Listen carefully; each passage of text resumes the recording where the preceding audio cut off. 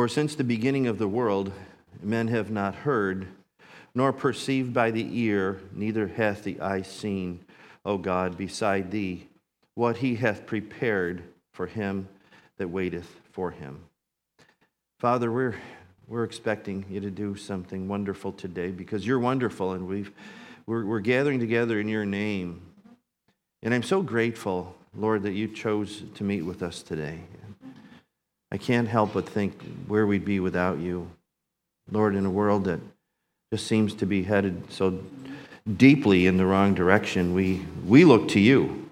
We look unto Jesus, the author and the finisher of our faith. Our trust is in you and in you alone. I do pray your blessing over our time together this morning. Bless your word to our hearts, please, in Jesus' name. Amen. Amen. Good morning. Good morning. Well, there certainly is from the time that Pastor Ange prayed and shared some scripture verses, a very great need for us to bring our cares to the Lord. There's always a need. And sometimes we don't recognize that need as we ought to recognize that need, but I know that without Jesus I can do nothing. Amen. Nothing. And we also sang that one song about lifting our burdens up to the Lord, our troubled hearts. And I woke up with a troubled heart this morning. And, there's a lot of things going on in the world and in my life personally. And I just came to my wife and I said, would you pray for me, please? And she did.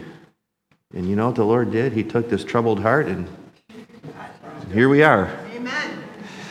Gathered in his holy and wonderful name. He answers prayers, and Pastor Ann shared out of Matthew chapter 11, verse 28, come unto me, come unto me, come unto you. What a wonderful invitation God gives us. And it's an invitation that stands. And it continues on and on and on every single day, every moment of every day, to be specific. I thank God for that, for the invitation he provides for us to be able to just come to him and know that he hears us. He inclines his ear from heaven. He stoops to meet our needs. Isn't it an incredible thing that the God that created the universe, that holds the universe in the span of his hand. I saw in the news last week, just a little bit of an aside, they've come up with more galaxies and so forth they've found, and they're all spinning in this direction, that direction. But, I began to think, God's got all this under control. None of this is a surprise to him. They say the universe is expanding. It's not expanding. You're just able to see more. And God says, it's right here in the span of his hand. He's got us covered, family. He's got us covered. Well, today we're going to continue on in Acts chapter 21. And this morning studying verses 15 through 22. And today's message is entitled, The Dilemma in Jerusalem. And we're going to be touching on some things here that we've all experienced in our lives too, certain dilemmas in our life. Not so much necessarily about, the times we live in, but more specifically the battle that mankind has over works in the law versus life in the Spirit and in the grace of God. And this is what Paul experienced as he traveled along. He's on his third missionary journey, and he was warned by others that said, avoid going to Jerusalem, as was Paul's plan. He was told by God's Holy Spirit, however, what he would expect when he went into the city of Jerusalem, when he would get there. So he was convinced in his heart, and we talked about this last week. There's debate on both sides of the line here. I believe with all my heart that Paul was led by God's Holy Spirit to go to Jerusalem for the reasons we talked about last week. And he knew that there was trouble brewing for him. That didn't dissuade him at all, did it? No. God said, bonds and afflictions will await you wherever you go. And certainly Jerusalem, the next stop on his trip. Last stop on the missionary journey, the third one. So as he would arrive, that would mark the end of his third missionary journey. And let's read verses 15 through 22. We concluded last week with verse 14, the will of the Lord be done. So he knew he was in the Lord's will. He said, after those days, we took up our carriages, not the kind of carriages that we might expect. They packed their stuff, in other words. They packed their belongings and went up to Jerusalem. And if you remember, Jerusalem, it's an elevated city. So whenever someone would go to Jerusalem, it's called up to Jerusalem. So this is where he's headed. There went with us also certain of the disciples of Caesarea, and brought with them one Mnason of Cyprus, an old disciple, with whom we should lodge. And when we were come to Jerusalem, the brethren received us gladly. And the day following, Paul went in with us unto James and all the elders that were present. And when he had saluted them or greeted them, he declared particularly what things God had wrought among the Gentiles by his ministry. And when they heard it, they glorified the Lord and said unto him, Thou seest, brother, how many thousands of Jews there are which believe, and they are all zealous of the law. And they are informed of thee, that thou teachest all the Jews which are among the Gentiles to forsake Moses, saying that they ought not to circumcise their children, neither to walk after the customs. What is it therefore? The multitude must needs come together, for they will hear that thou art come. There is a warning there, isn't there? Paul and the disciples, they arrived in Jerusalem from Caesarea and accompanied by Gentile Christians traveling with him from the churches that he visited along the way. And along with them there was Luke, of course, Silas and others that were with Paul. And along this trip is a man named Mnason, and he's a Jew. He was raised in Cyprus. It's likely he came to Christ as Peter preached earlier in Acts chapter 2, about 19 years earlier. Now, the King James Version says he's an old disciple. Well, it's really not speaking of his age, but speaking of an early disciple. Again, some 19 years earlier. He's probably a Hellenistic Jew, a Jew raised in the Greek culture. Again, he's from Cyprus. And this is important to note because Mnason will offer his home to the Apostle Paul and those traveling with him during their stay in Jerusalem.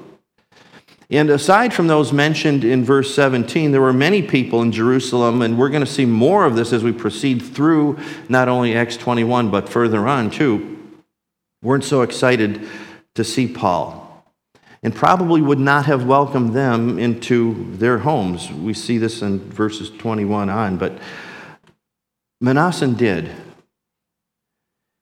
And it says a lot about him. It says something to me about him, that how he views the body of Christ. He saw brother Paul, the Apostle Paul, as a brother in the Lord. He had a spirit of love for Paul and for the body of Christ, those traveling with him. He was interested in unity, not interested in division. And he viewed Paul very personally too, as a very loving, caring man, Mnason was. And he knew that Paul was a very loving, truthful, caring man that wanted nothing more than to bring the gospel to the lost. Keep in mind, at this time in Jerusalem, this time of the year, finding a place in that city was very, very difficult. For Paul would travel there. He wanted to go in order to be there during the Feast of Pentecost, one of the three great feasts where all Jewish males from all over the world would come. So Jerusalem's a very, very crowded city. Mnason is gracious. He opened up his home to Paul and to those that were with him. You know, the gift of hospitality, isn't it a wonderful thing? What a beautiful gift that is. And we're called to exercise the gift of hospitality. And we see this here in Mnason, invited them to spend time with them while they're in Jerusalem in his home. We're told in verses 17 and 18 that Paul was warmly received by the brethren there, as well as James, the half-brother of Jesus, who wrote the book of James. And all the elders received him as well. And during the meeting that Paul had with James and the elders, he gave them a report of all that the Lord was doing in his ministry to the Gentiles. You see, it's good for us to share what God is doing, isn't it? Amen. It's a very, very healthy thing for a couple of reasons. Number one, it instills a sense of excitement into our hearts, doesn't it? You know, when you share with others what God is doing in your life, It ought to set your heart on fire. God, you're so good. Look what you're doing. We don't have to tell him to look what he's doing. He knows what he's doing. But we can express ourselves in such a way that God, you're incredible. And not only does it stir a sense of excitement in us, but also brings to us a certain level of encouragement too, that we can share, we should share what God is doing in our lives. So in verse 19, there's a couple of words that are used here in the King James. It says, he declared particularly, which means he shared in great detail, one item after another, recounting his missionary journeys. And they took the time to listen to the things that Paul shared and how the Lord was working in Paul and through Paul in all the cities that he visited. And I went and looked up how many cities Paul visited on these 3 missionary journeys. He visited 59 cities. He traveled over 10,000 miles. Talk about a man being used by God, tireless in sharing the gospel of Jesus Christ. So he had an awful lot to say, and the people listened attentively to what he shared with them regarding the Lord's work among the Gentiles. And Gentiles, of course, we know those are non-Jews. His focus in speaking to them is so that they would be deeply impacted by the greatness of God's love for the Gentiles and his concern for their souls. We're going to spend a little bit of time on this morning, and how God desired to save the Gentiles as well as the Jews. But keep in mind, culturally here, it's a very, very hard thing for many of the Jews in the first century to accept that God wanted to save Jews too, Gentiles also. Many believed that the Gentiles were nothing more than fuel for the fires of hell. That was their thinking. And we're going to see later on in future chapters how chaos erupted many, many times when even at the mention that Paul said the name Gentile, the Jews became angered. But here in chapter 21, we see that the audience to whom Paul was sharing the details of these 3 missionary journeys, they glorified God. We see this in verse 20. And that's the way it ought to be, right? Yet many of the Jews didn't even want to hear that word, Gentile. It causes me to think of Jonah. You remember Jonah? God says, Jonah, go to Nineveh. He's, I hate the Ninevites. Well, God found a way to get Jonah there, didn't he? God made his way. Jonah had a certain sense of nationalism and hatred towards non-Jews, but God saved them in spite of Jonah, and Jonah wasn't happy. Jonah 4 verse 1 says, but it displeased Jonah exceedingly, and he was very angry. This is a little bit hard to believe, isn't it? But that's the strong sense that Jonah had of nationalism, the same sense that the Jews had of nationalism too, toward the Gentiles. And it shouldn't be that way. When we see God's hand moving, it's cause to rejoice and bring glory to God. James and the leaders tells us here they were genuinely excited about what God was doing among the Gentiles. But many of their brethren, well, they weren't so excited. We see here that they ran into a bit of a problem to which they will explain to Paul. Let's again read verses 20 through 22. And when they heard it, they glorified the Lord and said unto him, Thou seest, brother, how many thousands of Jews there are which believe, and they are all zealous of the law. And they are informed of thee, that thou teachest all the Jews which are among the Gentiles to forsake Moses, saying that they ought not to circumcise their children, neither to walk after their customs. What is it therefore? The multitude must needs come together, for they will hear that thou art come. In other words, Paul, what are you going to do about it? What are you going to do? So they explained to Paul, they shared with him a complication that they faced when they were ministering to the Jews in Jerusalem, and that's the dilemma. They claimed Paul was behind all of this. And that is this. Here's what they said. They wanted him to be aware that there were thousands of Jews that came to Christ in Jerusalem. You see, the gospel had a great impact on them. As it should. As it does. That's why it's important for you and I to share the gospel. Paul said, for it is the power of God unto salvation for all that believe. To the Jew first, and then the Greek or the Gentile. So all these Jewish believers that are there in Jerusalem, it says they remained zealous of the law of Moses. In other words, they still observed the law of Moses, and the reference here is specifically to the law regarding circumcision, sacrifices, distinction of meats, distinction of days, festivals, and so on. And it may seem unusual to us that they would cling to those rights as Christians. But we need to remember that's what they were raised on. That's how they cut their spiritual teeth, so to speak, on the law. And also that those rights were appointed by God. They didn't make them up. So they were thus trained in them. Clearly, they believed, they were saved. These are Christians. They believed that Jesus was Messiah. They believed on Jesus for salvation based on simple faith and trust, but they continued also to follow the law of Moses, not to earn their salvation by following the law of Moses, but as an expression of their love for God and not as a means of righteousness. But it was also a way that they would maintain a connection with their heritage and with their culture. And I can relate to that. Maybe you can as well. I was raised as a Roman Catholic. And to be honest with you, when I came to Christ, it was kind of hard to let that go. You know, there's certain traditions that were ingrained in me that I thought, well, gee, do I abandon all these things? Well, God would work that in me. He would work that out of me to trust in Him and to trust in Him alone. I remember one time when we first started talking about communion. And this was very eye-opening for me because one day Jackie said to me, let's have communion. And she got out a piece of bread and a cup of some juice, and I said, what? We can't do that. She said, why not? I said, I'm not a priest.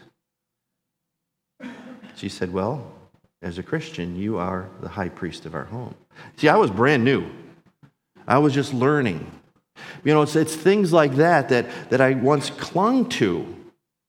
And I'm telling you right now, I'm so glad that I'm free from those kind of things where we can partake of the Lord's table whenever we want. God says, do it as often as you would in remembrance of me. Hallelujah. But that was a very, very important thing for me to understand that was a piece of, I say a chain, let's say that would hold me back from fully experiencing all that God would have me to do and to trust and to believe and to experience the love and the grace and mercy of my Lord. So traditions, I'm not saying traditions are bad, but there's some traditions that these Jews, they had to let go of in order to fully immerse themselves in the grace of our Lord. They held a very, very high view of the Old Testament in Moses and a high view of the Jewish culture and heritage. And Paul was informed of a rumor that was circulating widely in Jerusalem. We just read this in verse 21. And the rumor was this: when Paul made his missionary journeys, they claimed that he was teaching the Jews that were living in Gentile territories that they should forsake the observing of the law of Moses. Namely, stop circumcising their sons and abandoning their Jewish customs and heritage. But Paul never said that. Like most rumors, this rumor that was spread about Paul was absolutely false. What Paul did teach regarding Moses and salvation was this. First, everyone, Jew and Gentile alike, are saved in the exact same way by putting faith and trust in Jesus Christ for forgiveness of sin. Second, keeping the law of Moses, namely circumcision and the other things we talked about in Jewish traditions and culture, played no part in a person's salvation. That's what he taught. In fact, he wrote this in 1 Corinthians 7, verses 17 through 19. He said, "But as God hath distributed to every man, as the Lord hath called every one, so let him walk. And so ordain I in all churches, is any man called being circumcised," which means a Jew, "let him not become uncircumcised. Is any called in uncircumcision, speaking of Gentiles, let him not be circumcised. He said circumcision is nothing and uncircumcision is nothing, but the keeping of the commandments of God. He's saying that's what's important. So very, very clearly, these outward signs don't affect a person's salvation, but the keeping of the Word of God, he said, that is what matters. Yes, the law of God is good. It's perfect. There's also a commandment that isn't listed in among the 10, but Jesus said this. He said to a religious leader who really didn't know anything but the law, he said, Nicodemus, you must be born again. He's talking about a new birth, not the first birth in the flesh, but a birth in the Spirit, where a person's heart is surrendered to the lordship of Jesus Christ, where sins are forgiven and the Holy Spirit of God begins to indwell a person. That's the new birth. And Jesus said, Nicodemus, unless you want to see the kingdom of God, you have to be born again. This is so important for us to understand because there's so many people that have a false conception about the new birth.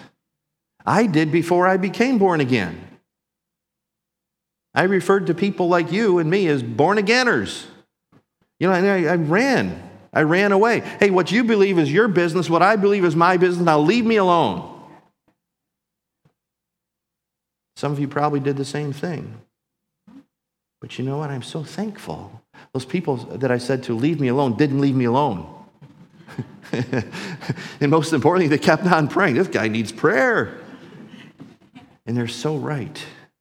Because my eyes needed to be open to the truth that there is only one way. And Jesus said, I am the way, the truth, and the life, and no man comes to the Father but by me. Not by ritual, not by tradition, not by works, not by this, not by that, not by anything other than faith and trust in the Lord Jesus Christ. The new birth. Now keep in mind that the epistles that Paul wrote to the church at Corinth, it was written and in circulation before this problem came up in Jerusalem.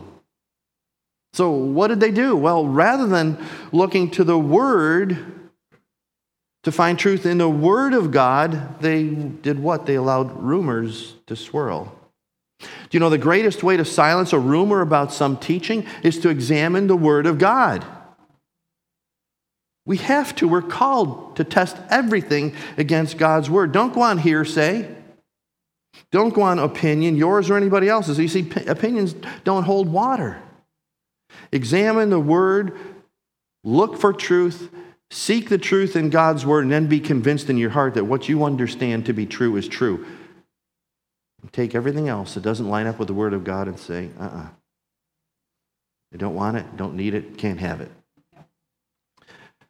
So what Paul was teaching in what we just read in 1 Corinthians 7 is that you don't have to become a Gentile culturally when you get saved as a Jew. And you don't have to become a Jew culturally when you get saved as a Gentile. And Paul made it very, very clear to the Gentile believers in Corinth to be sensitive, and it's important for us too, to be sensitive to the consciousness and convictions of their Jewish brethren in the exercise of their Christian liberties so they would not offend the weaker brother. And we have to be careful about that too. You know, we know we're saved by grace, but do we sin so that grace would abound? Paul said, no, God forbid. We live in the grace of God. We breathe in the grace of God. We're kept by the grace of God. We're saved by the grace of God. We're going to go to heaven by the grace of God. And within that, you know, the Word of God doesn't tell us every single little thing that we do, but you see, it's what takes place in the heart. We need to understand God's message and understand that it's His Holy Spirit that speaks to us through His Word, but also speaks to our hearts directly. Aren't you so thankful for God's Holy Spirit? I am so grateful because when I mess up, you know, I'm grateful God doesn't come down on me with a hammer, but, you know, His Spirit impacts my heart. It's like, Dan, what are you doing here? Did you hear? Can you hear yourself speak? I don't want to hear myself speak sometimes because things that I speak can be very, very hurtful. Or Dan, your thoughts, your motives, your actions. Yes, Lord. Yes. You're right. God's always right. He's always right. We can't be like Peter said, not so, Lord. That's a contradiction of terms, isn't it? Lord is master. Not so, Lord. Not so, master. No, we don't disagree with our master. We agree with him. And I'm grateful that we agree with him. So not only did Paul not demand the Jewish Christians to abandon their heritage, he went further by encouraging the Gentile believers to exercise love, to exercise acceptance in their Christian liberty so not to stumble the Jewish believers. Personally, for Paul, he went through great lengths not to portray himself as anti-law.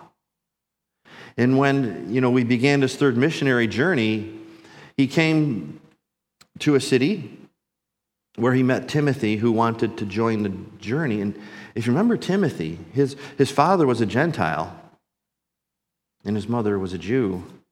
And Paul knew if Timothy was to continue on his journey with Timothy not circumcised, it would hurt their effectiveness in preaching to the Jews. And we find this in Acts chapter 16, verses 1 through 3.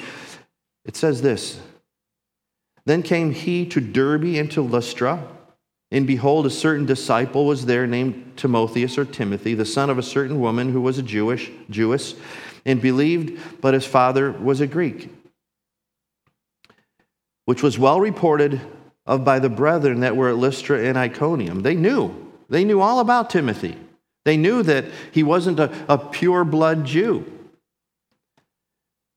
And it continues, him would Paul have to go forth with him, and took and circumcised him because of the Jews which were in those quarters, for they knew all that his father was a Greek. Why in the world would Paul have circumcised when just a chapter earlier he learned that a group of men came from Jerusalem teaching that in order to be saved, had to keep the law of Moses and be circumcised? And Paul stood against it then. So why the change? Well, we just read, because of the Jews which were in those quarters, for they knew all that his father was a Greek or a Gentile. Now remember Paul's pattern. When Paul would go to various cities, and we've been through this many, many times in the book of Acts, on his missionary journeys, keep in mind there was no Christians in any of those cities. Potentially hostile? For sure. Unwelcoming? Absolutely. Well, what do? Where would Paul begin as he went into a certain city that he'd never been to before with no other believers? Well, he first went to the synagogue and he preached the gospel. And then he would move out into the community to minister. And he knew that if he brought Timothy into the Jewish synagogue, and they knew his reputation of having a Gentile father, they would safely assume then that Timothy wasn't circumcised. And if that was the case, Paul, now remember, Paul, a former Pharisee himself, that those Jewish listeners would not have listened to a single thing that he would have to say, or what Silas had to say, or what Timothy would have to say.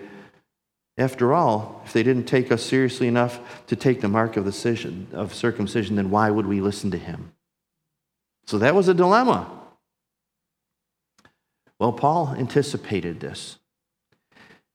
He anticipated how it would affect the entire missionary journey, as it would become all about, rather than truth, it's all about Timothy.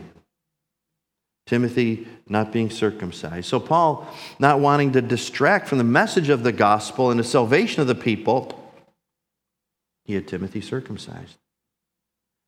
1 Corinthians 9:22 and 23, Paul said this, "To the weak I became I as weak, that I might gain the weak. I made all things to all men, that I might by all means save some. And this I do for the gospel's sake, that I might be a partaker thereof with you." And we're going to talk more about that next week. Paul became all things to all men. So Timothy then was circumcised to remove the stumbling block from the Jews they were ministering to.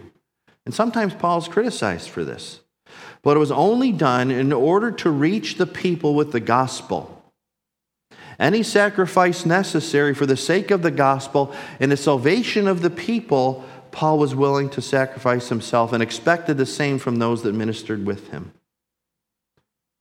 Well, Paul did all this with Timothy in order to avoid the very accusations that are made in chapter 21 of Acts. And it's really important for us to understand in all of this, Paul was writing to Jews and Gentiles that were already saved. They were born again and saved solely on their faith in Jesus. So none of this has anything to do with how a person gets saved, but rather how we choose to express our love and worship of God after we're saved within a given culture. A Christian, can be circumcised or uncircumcised, can keep the Sabbath or not keep the Sabbath day. Jesus said, keep holy the Sabbath day. Did he say which day of the week it was? No, he's take one day. He said, he is the Lord of the Sabbath. So we're not bound by these things, but based on our personal convictions, as long as we realize that doing these things or not doing these things don't make me righteous before God. And as long as we don't make them a source of spiritual pride or look down upon those who may approach these things differently than we do. We're never to take these things and make these things a litmus test for judging another person's Christianity, including our own. Paul was very, very clear. In Romans 10, verse 4, he said, "For Christ is the end of the law for righteousness to everyone that believeth." Christ is the end of the law. Now, in the Old Testament law, it was a signpost. And a signpost, as you know, points to a direction. The Old Testament law was a signpost pointing to the need for a Savior, Messiah. Why? Because we cannot keep the law. Any of you break the law this morning? I'm sure I did. The speed limit suggestions are. But, as small a thing as that is, and we can chuckle about it for sure, and we ought to, because, it just tells us that there's no way in the world we can keep all the law, especially the law of God. A signpost. Galatians chapter 3, verse 24. "Therefore the law was our schoolmaster to bring us unto Christ, that we might be justified by faith." By faith. Not by keeping the law. Schoolmasters back in those days are a little different than the schoolmasters today. Schoolmasters, when I was in grade school several years ago, were maybe 60 years ago? Yeah, more like it. But the schoolmasters were a little bit different. As I mentioned before, I was raised as a Roman Catholic. I went to a Catholic grammar school. And we mess up in class, maybe fiddling my papers or something. Guess what happened? A smack on the hand. That doesn't happen anymore. That's considered abuse nowadays. But sometimes, never mind, I won't even go there. Sometimes we need a good smack, is what I'm going to say. Yeah, amen. Amen. Yeah. But we have a gracious Father in heaven. But the law, it says, was our schoolmaster to do what? To point us to Jesus Christ. Yeah, I've messed up. The law tells me that I've messed up. I can't possibly keep it all. But I know one that has. And that is Jesus Christ. Jesus kept the law perfectly in his flesh. He did that which no mortal could ever do. And you see, there is nothing wrong with the law. The law is perfect.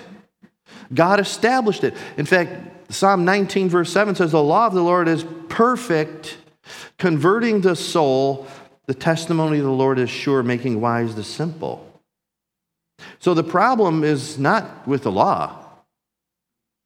It's with us and our failure to keep it. We have no ability on our own to keep the holy law of God. Speaking of every single element of the law, which includes our motives, our intentions, Our thoughts, busted. All of us. We can't keep it. And James said this in chapter 2, verse 10. He said, "For whosoever shall keep the whole law and yet offend in one point, he's guilty of all of them." In other words, it takes just one offense to disqualify us from heaven. Adam, in the creation account, Adam sinned in the garden. And that sin disqualified him from heaven. And because of his sin, we as relations of Adam, we've inherited his sin nature. We've become disqualified because we're sinners. I can think back to our children when they were young and our grandchildren nowadays. When they were little and they begin to have a little stubborn will of their own. It doesn't start that way, but it doesn't take long to get there. The word no. Don't do that. Put that down. No. What is that? It's rebellion. Yeah. And I didn't teach, Jackie and I didn't teach our children to say no to us. It's just part of their makeup. It's part of our sin nature. Disqualified. One sin. You might think, well, it's a little harsh. It's a little bit extreme. Well, listen to this. God warned Adam. He said this in Genesis chapter 2, verses 16 and 17. "And the Lord God commanded the man, saying, Of every tree of the garden thou may freely eat. But of the tree of the knowledge of good and evil thou shalt not eat of it, for in the day that thou eatest thereof you shall surely die." Well, Adam was warned. God always warns, doesn't he? And sin was a decision that Adam made. It still holds true. Sin is a decision that we make. We know that we can sin without recognizing it at the time. But also suggests that much of the opportunities we have to sin or we do sin, it's because of a decision that we make. And every single one of those sins, one of them disqualifies us from heaven. Revelation chapter 21, verse 27, speaking of heaven, says, "Nothing impure will ever enter it, nor will anyone who does what is shameful or deceitful, but only those whose names are written in the Lamb's book of life." God's saying, listen, heaven is a perfect place. Our perfect God dwells there as he dwells in us too. But heaven being a perfect place, he's like, I'm not going to let anything or anyone defile that which is perfect. He won't allow us to contaminate his perfect kingdom, and sin does that. But family, I'm so grateful that God has provided a solution to the dilemma of sin. I'm so grateful. John chapter 3, verse 16 and 17 says, "For God so loved the world that he gave his only begotten Son, that whosoever believeth in him should not perish, but have everlasting life. For God sent not his Son into the world to condemn the world, but that the world through him," what? "Might be saved." See, that's God's loving heart. He created us for relationship with him. And we know also, the scriptures tell us that sin separates us from our God. And I'm so grateful that our Lord himself, he said, I've got an answer to sin. And the answer to sin is my Son. And sometimes people misunderstand Jesus Christ. It happens all the time. That he's a mean, uncaring God. But you know what? He's a loving God. That made a way for sinners like us to be saved. To be forgiven of our sin. not to condemn us. That is not God's heart. He offers salvation to us.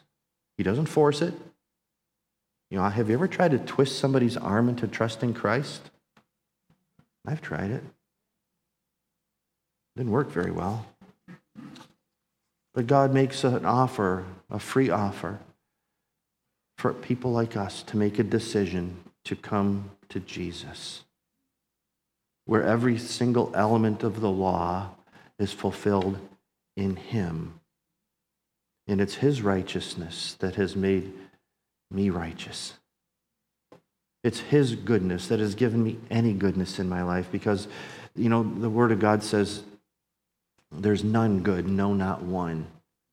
And I believe that with all my heart, because the Word of God tells me that, and I see it in my own life.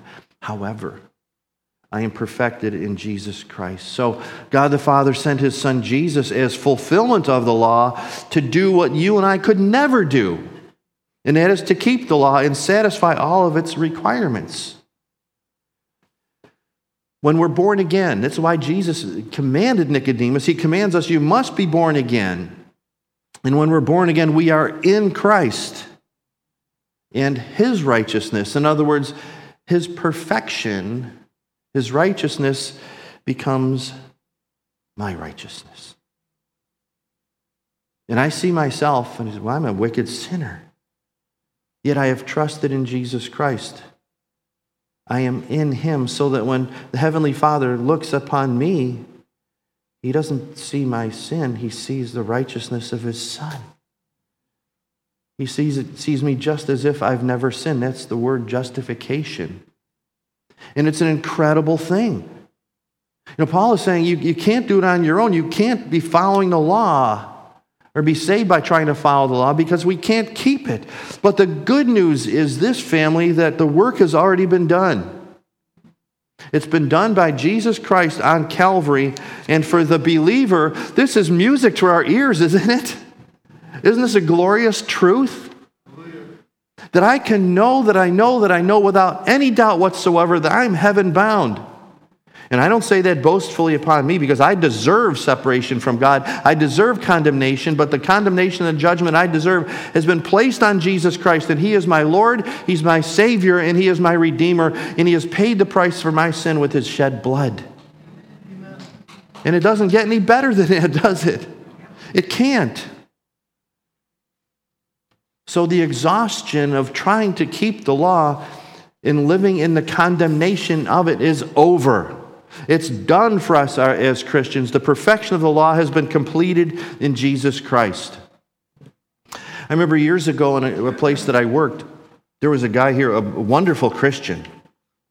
And we used to fellowship all the time on breaks.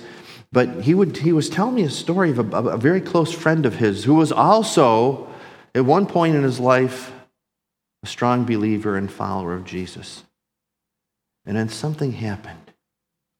He latched onto some bad teaching that said you must follow every single element of the Old Testament law. All the law of Moses, including the Mishnah.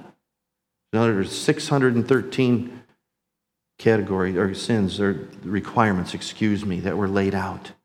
And my friend was telling me that it nearly killed the guy. Because he realized day after day the drudgery. I can't do this, I can't do that, I can't do that, I must do this, on and on and on and on and on. It became a treadmill for him. A treadmill that would ultimately make him sick. With mental anguish, knowing I can't do this. And all the while his motive was to please God somehow. He said it was awful. And he tried to talk to his friend and convince him that just simply trust in the Lord Jesus Christ. You can't do it, but he's done it. I don't know where it ended up. It was a very, very difficult time. We are justified in Jesus Christ. And my Heavenly Father sees me, your Heavenly Father sees you as pure righteousness and holy through Jesus. And it's only through Jesus. It's the only way. If we try to do it on our own, God will see our righteousness. If we try to somehow earn our way into the heavenly kingdom, God will look on our righteousness. And you know what our righteousness in the Bible is described as? A filthy rag. Can you imagine that? God, I'm going to bring my filthy rag life to you. Is that good enough? God says, no. You need my son. You see, Jesus came not to destroy the law, but to fulfill it, and he did. And he did it for me and for you. And yet, even today, there's so many that strive to keep it as a matter of salvation. There's religions that are built upon that, to cause a dependence upon a religious system rather than Jesus himself. To work and work and work and work and work to somehow earn your way in. It's never, ever, ever going to happen. It's impossible. Considering not only the outward, the things we do outwardly, and we can paint a beautiful picture, can't we? And Jesus addressed the Pharisees. He said, outwardly, you're like these whited sepulchres, but inward, you're full of dead men's bones. We can look great on the outside, but we know what's on the inside, don't we? And when we consider the inner workings of our hearts and minds, we realize that no matter how I portray myself, I'm a sinner. And it will destroy a person that attempts to attain perfection in the flesh. As I was describing to you, my friend's friend. On the day that the law was handed down to Moses, remember this now, in Exodus 32:28. When he handed down the law of Moses, 3,000 people died. On the day that the Spirit of God descended, 3,000 people got saved. What a difference. What an altar call. You see, legalism in our life, in our church, in our community, it always leads to death because no one can fulfill the righteousness of the law except one, and that is the Holy One, Jesus Christ. On the other hand, the Spirit of God in your life, in our church and community, always leads to life because of the finished work of Jesus. As I shared, the law of the Lord is perfect, converting the soul. The law is good. It establishes guidelines for us, doesn't it? It establishes boundaries for us. It establishes order in our lives. It's designed by God for our benefit and for our protection. Why does the law prohibit certain things? For our protection, for our own good. Thou shalt not lie. We lie, there's a consequence, right? The law is good. And Jesus fulfilled every single element, outward and inward. So when taking into account the inner workings of our heart and mind, you know what? We're held to a much higher standard, aren't we? Because the law pretty well addressed the outward. When Jesus preached on the Sermon on the Mount, he took the law and he said, here, apply it to your heart. And when I apply the law to my heart, and the inner workings of my heart, I see more clearly every single day. Number one, I can't keep it all. And number two, how much I need a Savior. How much I need Jesus. And we become Christians not based on what we do or don't do, but by trusting in Jesus Christ for salvation and the forgiveness of our sin. We need Jesus. The world needs Jesus. This dilemma in Acts chapter 21 that's brewing in Jerusalem, we're going to hear more about it next week. Should the Lord tarry. What Paul did, how he approached it, and how it didn't necessarily make his life easier. It got a little bit more complicated, but he just kept on going. Why? Because he knew that there was souls at stake. He knew that there were people out there that needed to hear the gospel, hear the good news, come to faith in Jesus Christ. And that's what we need too. You know, so many people in the world, around the world, in our own little worlds, right, don't necessarily see a need. Maybe life seems fine without Jesus. I thought that before. I thought that. But now I realize He holds my next breath. He holds my life. He holds my time. He holds me. And now I can safely say with 100% certainty, I can't live apart from Him, nor do I want to. I need Him. And I love Him, and I love Him because He loved me first. What a great God. So the big question today is, who are you trusting in? Are you trusting in yourself? In the things you do or don't do? Or you're trusting in Jesus Christ, who went the full distance all the way to Calvary to pay a price for you and for your life? Why else would He do that? Why else would Jesus lay His life down and suffer torment and pain, separation from God? Why would He become our sin if it was for nothing? It's for everything. It's for us. So if there's any uncertainty in your life about your salvation, about your eternity, there was a point in my life where I wondered, am I going to heaven or am I going to hell? And I didn't know, had no idea. But you know, the good thing is it scared the daylights out of me. I'd go sleepless at night, wondering. And it took many years from that point on, probably another 20 or 25 years, to realize that I can know. And I'm grateful to say I do know, because of what Christ has done for me, in spite of me. He loved me in spite of me. He's forgiven me of all of my sin. There's no other way. Only one has shed perfect blood as a blood sacrifice for me, as payment. So if you would like to receive Jesus today, then please, let's pray right now. There's no point waiting. I know of people that have, been ministering to them in a hospital or whatever, and they're just not ready. We're going to get to that later in the book of Acts, too. There's one that says, I'm not ready. And he died apart from Jesus. And it's a sad thing.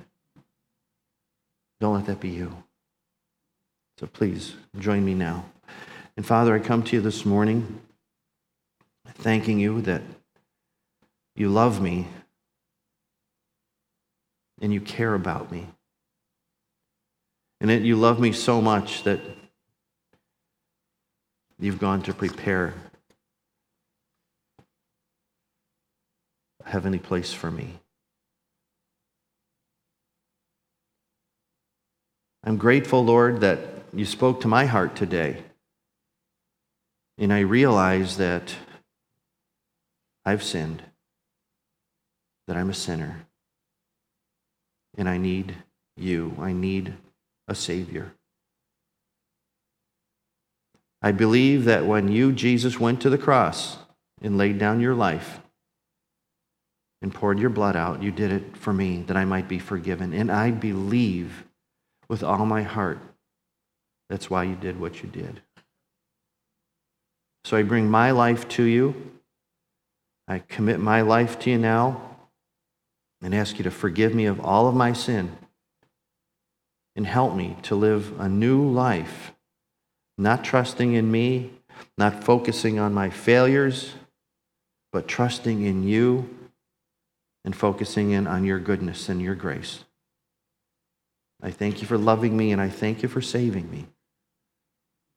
And I'm so grateful that after they placed you in the tomb, You rose again on the third day, which shows me that I have eternal life, no longer bound by the grave, but bound for heaven by your Holy Spirit.